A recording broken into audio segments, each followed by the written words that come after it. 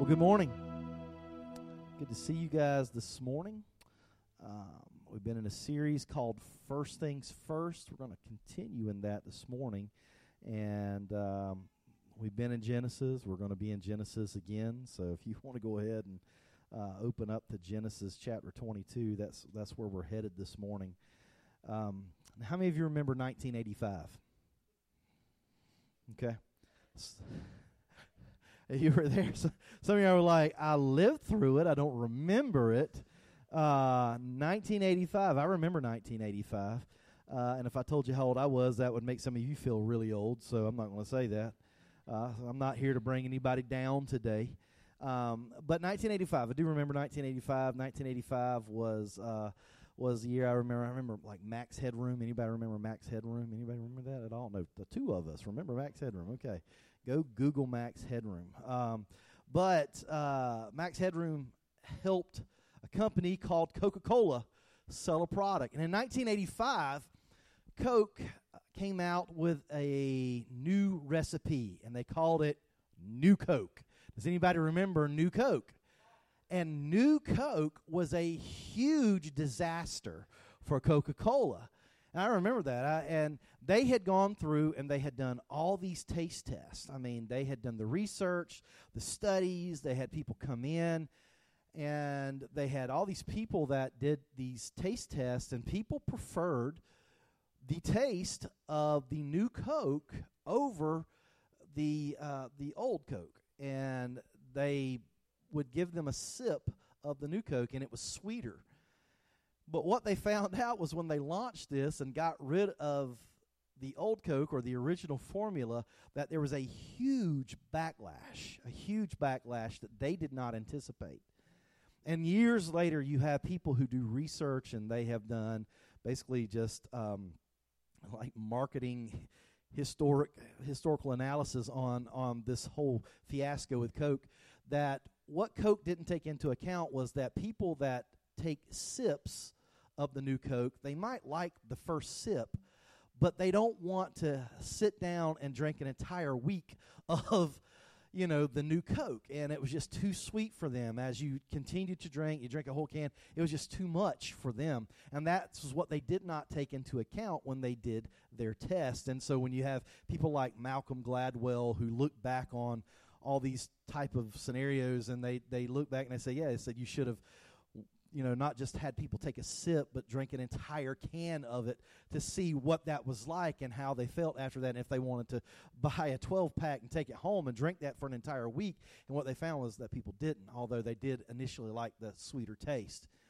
And it's interesting because what Coke had to do was that they had to come back with the original recipe, right? And ta-da, this is what we have. And now that's what you see. You see Coke Classic, right? And that's what it says on the box. It says the original taste, because that's what people wanted. They wanted the original taste, especially people in the South. Us Southerners, we took it personally, right? Because we don't order soda down here, we order a Coke. Everything is a Coke. I want a Coke. What kind of Coke do you want? Well, I want a Sprite Coke, right? It's like, and people from up north are like, that makes no sense at all. You guys are just weird. It's the Southern thing, I promise you. But we took it personal. And so Coke had to back up. They had to backtrack. They went back to the original formula. And I think it was like 2002 that they discontinued even the New Coke recipe. And I've heard that they're going to try to resurrect that again. So I was like, oh no, didn't they learn the first time? But I think they have learned their lesson that you cannot take away the original taste. You cannot take away the original recipe. You can't improve on that. You can only make it different.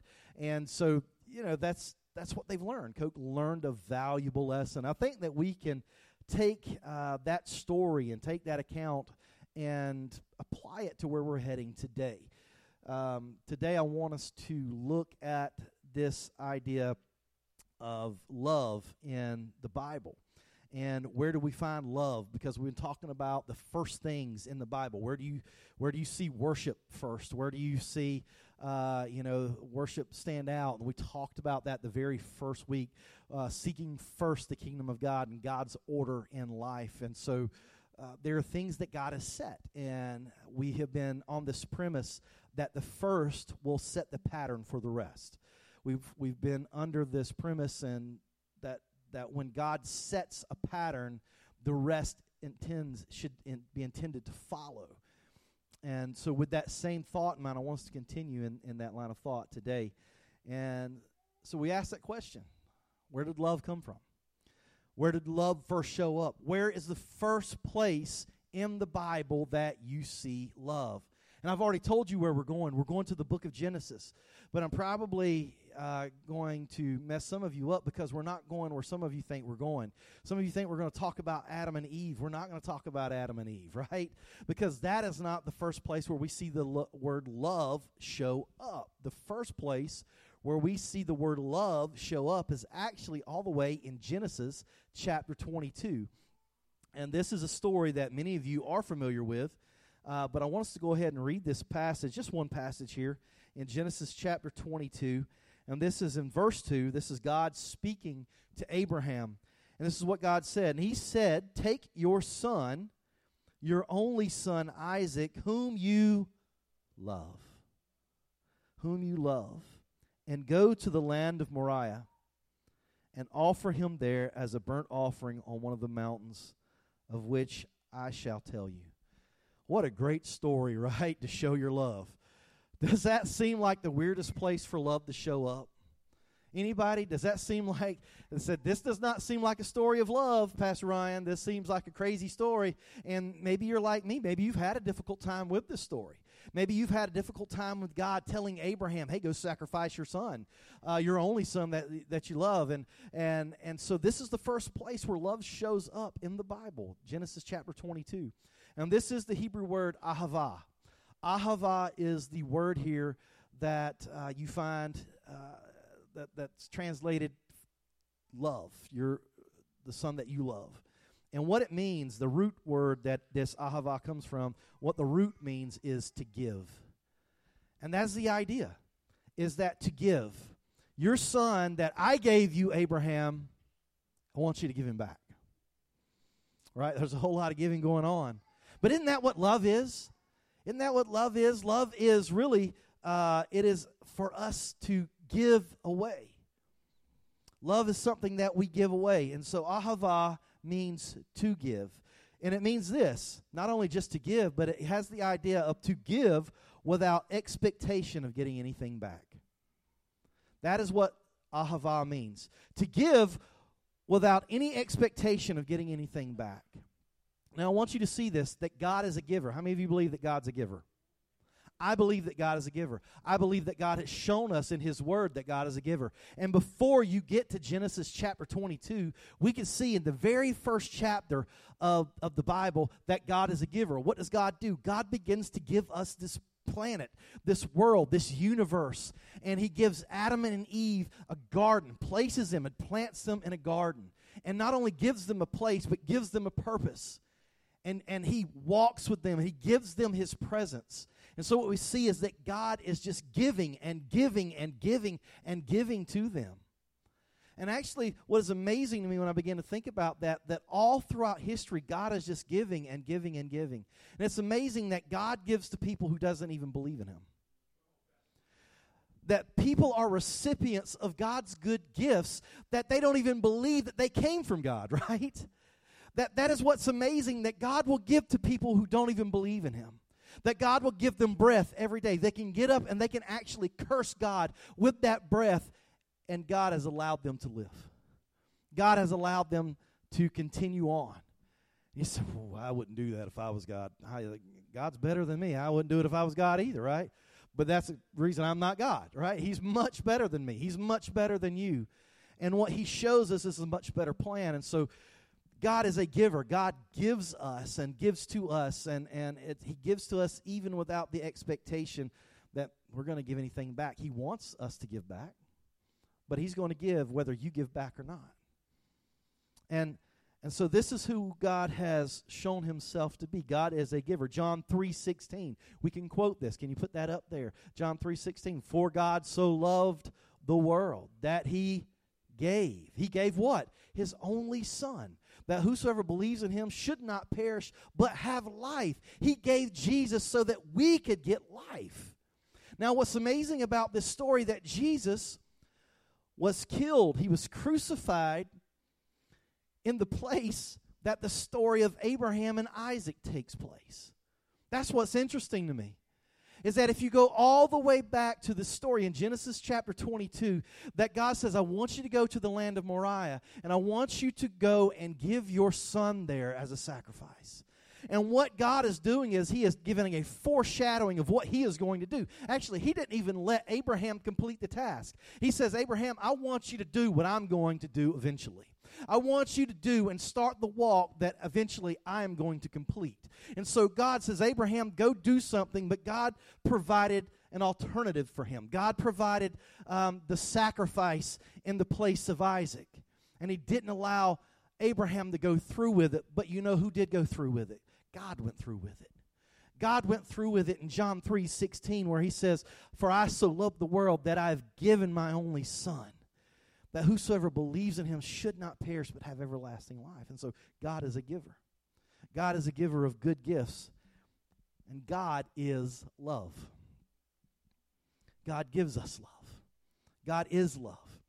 Now our culture today, and I know some of y'all are about to pucker up a little bit, and some of y'all, our culture today says that love is love. I disagree with that. See, we don't define anything else like that. I don't come to you and say, Ryan is Ryan. I tell you, Ryan is pastor here at New Life Church. Ryan is the husband of Raina. Ryan is the father of Cannon and Kobe. So there are other ways that I have to describe who I am, and that gives you the better picture of not just who I am, but what I do. And so if we're talking about love, we cannot describe love as love because that doesn't make sense. We don't speak that way. I mean, it becomes a great slogan and a hashtag, and you see it all over social media. But it doesn't make sense, really. But when you take and you really get biblical with it, and you say, what is love? And you do find what love is. Because love is defined by the one who created love. Love is defined by the one who gave it away and gives it away to even those who don't give it back to him. Love is defined by God, and God is love. And we could talk about that. We see that. We see that here. I think about it like this. I think about love in our culture like a Rubik's Cube. Anybody remember the Rubik's Cube? I'm pulling out a lot of 80s stuff here today, guys. If you're a child of the 80s, this is for you, right? All right, the Rubik's Cube. How many of you had a Rubik's Cube? How many of you were able to solve it? No, right? Oh, yeah, and I was like, all right, I'm not talking about cheating where you ripped off the things and put it back on, or you took it apart. You know, I'm talking about actually solve the cube. So this is it. This is a picture of how, it would come, you have this Rubik's Cube, and it's got all these colors on each side, and it's fun toy. And I think about love, that what God has given us, kind of like this Rubik's Cube, that he hands us this Rubik's Cube. He hands us the cube, and what we've done throughout history is we've just tried to tweak it a little bit here and there. We've tried to make it our own. See, because that's what we have done with love, is that instead of giving love, we've taken love and we've tried to make it our own. We've tried to take love and make it in the image of ourself instead of what is the original intent of love. And so like the Rubik's Cube, we keep turning it. And throughout history, and you could go read this in the Bible. Go read through the Old Testament stories, and you could see where families, and this is why I love the Bible, is not because it just tells you all the good stories. All the stories of what everybody just did great, right? There's a lot of bad in here. There's a lot of dysfunction in here. There's a lot of dysfunctional families in here. You're like, why would God tell us that? Why would God, if he was writing his own book, put all the bad stuff in there? Because he knows that's where we're at, right? And so when we look back, we can look back at the dysfunction of everybody that came before us and everybody that took the cube and they tried to turn it, and they tried to turn it, and they turned it a little more, and they turned it a little more. And so it's so out of order now that we don't know how to go back to what it used to look like. And we're frustrated. We live in a world that is frustrated, and it doesn't work. And so what I submit to you today is an alternative. Actually, I don't just submit to you an alternative. I submit to you today the original recipe. That's what I submit to you today. Is the original recipe for love. And God defined love for us in and through Jesus. God defined love for us in and through Jesus. In John 17:24, and I'll just read it off the screen, Steve. And this is what Jesus prayed. This is what Jesus prayed. And I know that we already talked about Genesis chapter 22, where the first time we see love pop up in Scripture. But that's not where love started. This is where love started. Father, I desire that they also whom you have given me may be with me where I am, to see my glory that you have given me, because what? You love me before what? The foundation of the world. So love existed before this world was even created. Love existed before we could even mess it up. Love was existed before we took the Rubik's Cube and started twisting it and turning it. And it existed because it existed in God. It existed in the love that he had for his Son. It existed in this relationship of the Trinity, of the Father and the Son and the Holy Spirit, this triune God. This is where love exists. This is where love originated. And that's what we have to understand, that love existed before anything was created. God is love, and God is the embodiment of what it means. So what is that? Love originates in God. Love is defined by God, and love is modeled by God. You have to understand that love in the Hebrew, see, we always are wanting to define something. I get that, because that's a Greek mindset. We all have a Greek mindset. We want to define something, give me a definition of it, so I can try to understand it. That's not how Hebrew thought works. Hebrew thought is this: you show me what love is, you do it so that I can do it. This is exactly what God has done. This is exactly what Jesus came to do. He came to show us what love is so that we could get that right. He came to show us what love is so that we could have a picture of that and say, not only have you done that, now you go and do it. This is exactly what he told his disciples. I am sending you out to do what I have done. I am sending you out to go and do and live the love and live the mission and live the grace that I have come and brought and shown to you. You go do the same. See, this is what love is in Hebrew thought. God did this through Jesus. God showed us what love is through Jesus. Romans 8:31 and 32. Can you put that up there? What then shall we say to these things? If God is for us, who can be against us? He who did not spare his own Son, but what? He gave himself up for us all. How will he not also with him graciously give us all things? What is he showing us through this? He's showing us that love is sacrificial. He shows us that love through the sacrifice of Jesus is not something that we just take it as something that is given. Jesus gave his life for us. While we were sinners, Jesus died for us. Not while we were friends with Jesus. Not while we were buddy-buddy with Jesus. Not while we were saying, yeah, Jesus, I'm with you. It was when everybody was against him, when everybody was jeering at him, when everybody who supposedly loved him turned their back on him and ran away. Right? That is how Jesus gave his life. Jesus went to the cross when everybody ran out on him because he said, I am giving you love, and I'm showing you what love looks like, even if you don't give it back.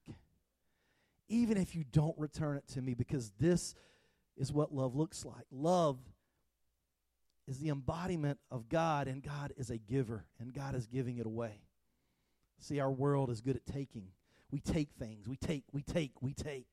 And the world has taken a lot of things from you. There have been people who have taken things from you this past week. Somebody took something from me. My truck was broken into on Thursday morning. When I got in and broken into. I left the door unlocked. Okay, so everybody out there is like, you should have locked your door. Yes, I know that. And everybody on the community Facebook page told me that too. So thank you. You're just chiming in. So they got in my truck and they found my secret hiding place for my Dairy Queen money, right?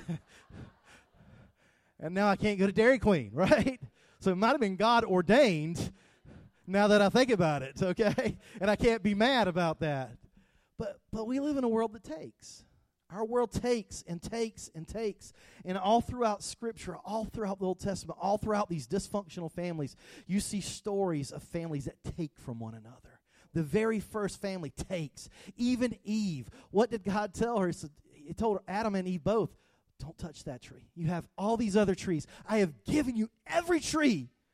One tree, that's mine. That's my tree. You leave that tree alone. And when she saw that the fruit was good to the eyes, she took it. And we see that same thing play out over and over and over throughout history. We take things that don't belong to us and we try to make them ours, and we try to make them into the image of us and the image of what we want and how we like it. And God is saying, what you've done is just tweak the Rubik's Cube, and you don't know how to put it back together. But we have to go back to the original formula. We have to go back to the first place. And that's why we have to talk about first things. Because God has given us the pattern, and He has set the pattern, and the pattern helps us see what the rest should look like. And so love is sacrificial. Love takes the first step. Love is not only sacrificial, love takes the first step. Love is action. It's not just thought, it's not just a feeling. We talk about love in our culture as a feeling. It's something we fall into and fall out of. Well, I loved him for a little bit and I don't love him anymore, right? I don't know how many people have come to my office and said, well, we just fell out of love, right? You never fell into it in the first place. What you thought was love was something else. In Hollywood, they model this, that they fall in and out of lust. It is not love that you fall in and out of. We fall in and out of lust. And I lusted for you for a little bit. Now I'm not lusting for you anymore. I'm lusting for something else. Is that too straightforward? Because this is what we do. We are people who have broken the Rubik's Cube. We have twisted it and messed it up. And now we say, we don't know how to put it back together, so let's just say this is normal.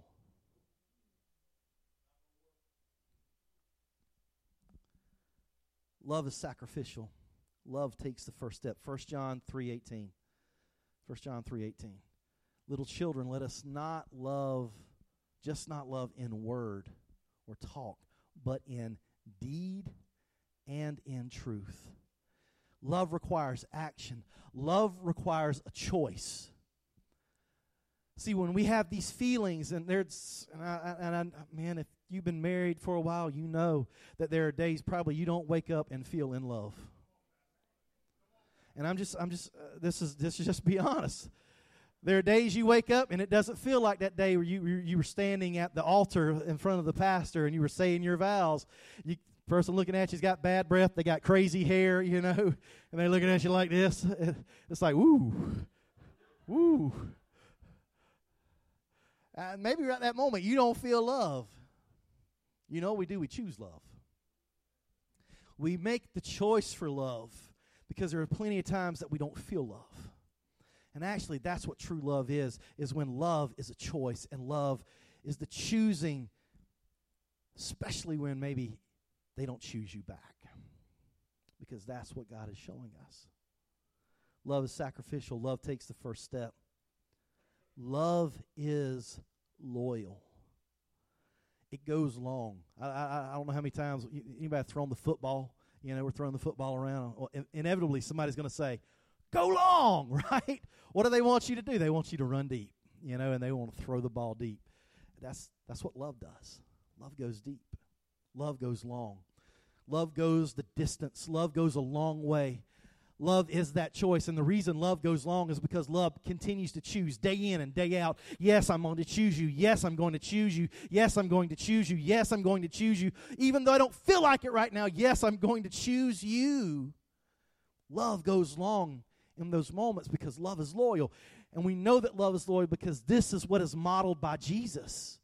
This is the love that Jesus models for us, not this stuff of just falling in and out. John 14:21. John 14:21. Whoever has my commandments and keeps them, it is he who loves me. And he who loves me will be loved by my Father, and I will love him and manifest myself to him. The one who chooses to show up day after day, moment after moment, even in the difficult times, even when you don't feel like it. This is what gets modeled for us. Love is sacrificial. Love takes the first step. And love is loyal. Last thing is this. I'm going to ask band to come play. Love isn't a feeling to fall into. Love is our reflection of Jesus in our choices and our actions. Love is not a feeling that we fall in and out of. This is us when we say, today I'm going to reflect Jesus because Jesus chose me. And you know what? I'm going to choose his way, and I'm going to choose the way that he loved. And I'm not going to let this be molded and shaped by anybody else, by culture, or what anybody else says. The picture that I'm going by and the matrix and the grid that I'm making my decisions by are what Jesus has modeled for me. Is what God has modeled for me. Because it's his original recipe. It is what he has given to us from the very beginning. And so if you ever have a question, just like the old song, I want to know what love is. I want you to show me.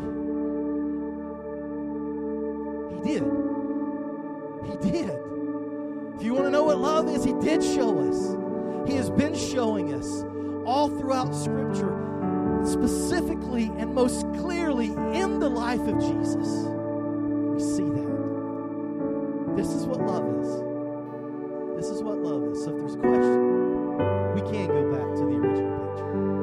If we've messed up the game, if we've messed up the cube, we got a picture of what it was when we started.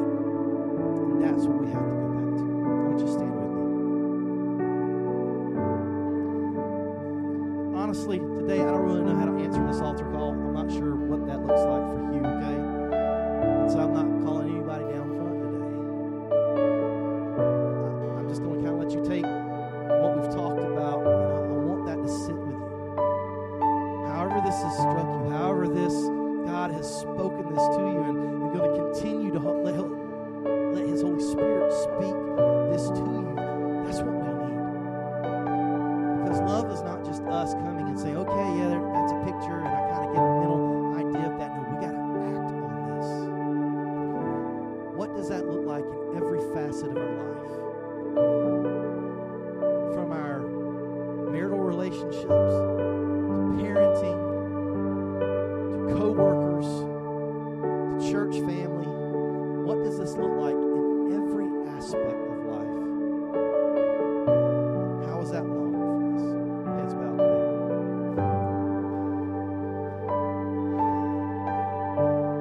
Father, we just come to you now. And our world is confused. And a lot of times it leaves us feeling maybe confused, scratching our head, trying to figure out exactly what's going on. Lord, you're not confused. You are the God of truth, and you are the God of order. You're the God of the first things. You are the God of the original recipe. You are the God that shows us and models to us what this looks like. So, Lord, I pray today that we don't have to feel bad. We don't have to feel confused. We don't have to feel conflicted. Lord, all we have to do is just run to you, turn to you, ask for you. Show me what this looks like. Show me what this looks like in marriage. Show me what this looks like as a parent. Show me what this looks like as a boss. Show me what this looks like as an employee. God, show me what love looks like to those around me. Help me to live this right. Help me to live this in a way that you intend, and not for the way that maybe I find easy or convenient. But Lord, love calls us in a lot of inconvenient moments to do maybe the hardest thing in the world. So love is not easy a lot of times. And I'm sure it wasn't easy for you, Lord Jesus, to go to the cross. But Lord, help us to love like that. Help us to love like that. That's our prayer today. We want to